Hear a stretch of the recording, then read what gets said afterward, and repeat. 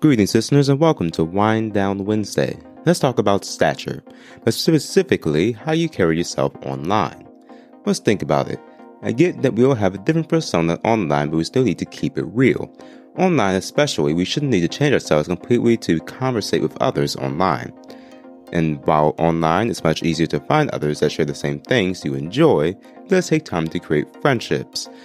Without seeing the person, you're only in tune with what the other person is ready to reveal to you. For example, despite me being on my Overwatch team, but basically with the same people for around 6 months, I only regularly speak to 2 people on a first name basis, and those happen to be the captain and co-captain.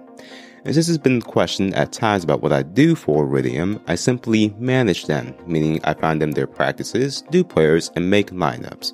Creating lineups are specific to me, but would be considered extra and a good thing to do if you're trying to impress people. Back to stature. When you're personified as a higher up, you need to be careful with your words. Technically speaking, you're walking on thin ice. People expect a lot with certain people, and damaging that credibility would be a poor thing to do.